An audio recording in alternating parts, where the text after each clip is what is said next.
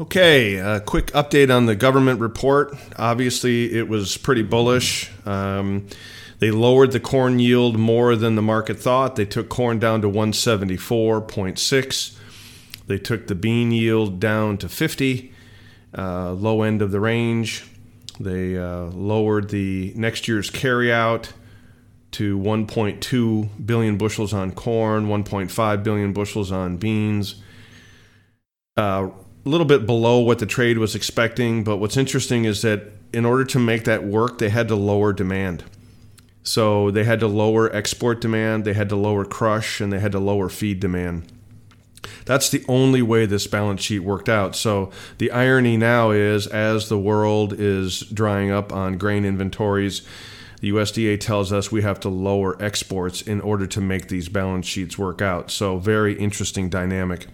Wheat was on the low end of expectations as well on the carryout. Globally, just right at or slightly above the world numbers. So obviously the USDA didn't want to get too crazy on old crop here carryouts, but certainly on new crop, the global carryout dropped more than the market thought. And then, we're in a situation now, like I say, where all roads lead to the U.S., and we're going to have to figure out, based on this pretty large yield drop, what it means for prices in the long run. Obviously, I'm bullish. This confirms my bullish bias now going forward. So our targets remain intact. For cotton, it was a huge surprise. They actually lowered the yield and tightened up the balance sheet on cotton. Big surprise there. I'm not sure exactly what the rationale was for lowering the yield, but you know what? I'm going to take it. I'm not going to argue with it.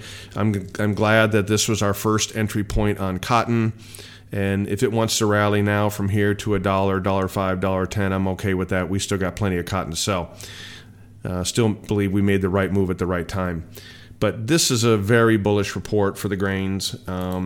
So, in order to make these balance sheets work out, we have to lower demand. And that's just a very difficult task when you've got global production numbers falling so quickly.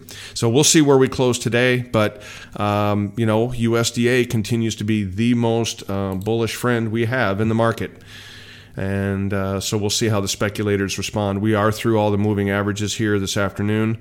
We'll just see if we close above the moving averages. If we do, then we'll continue to move higher over the next several weeks. Okay, thanks so much. Have a great day. Talk to you soon.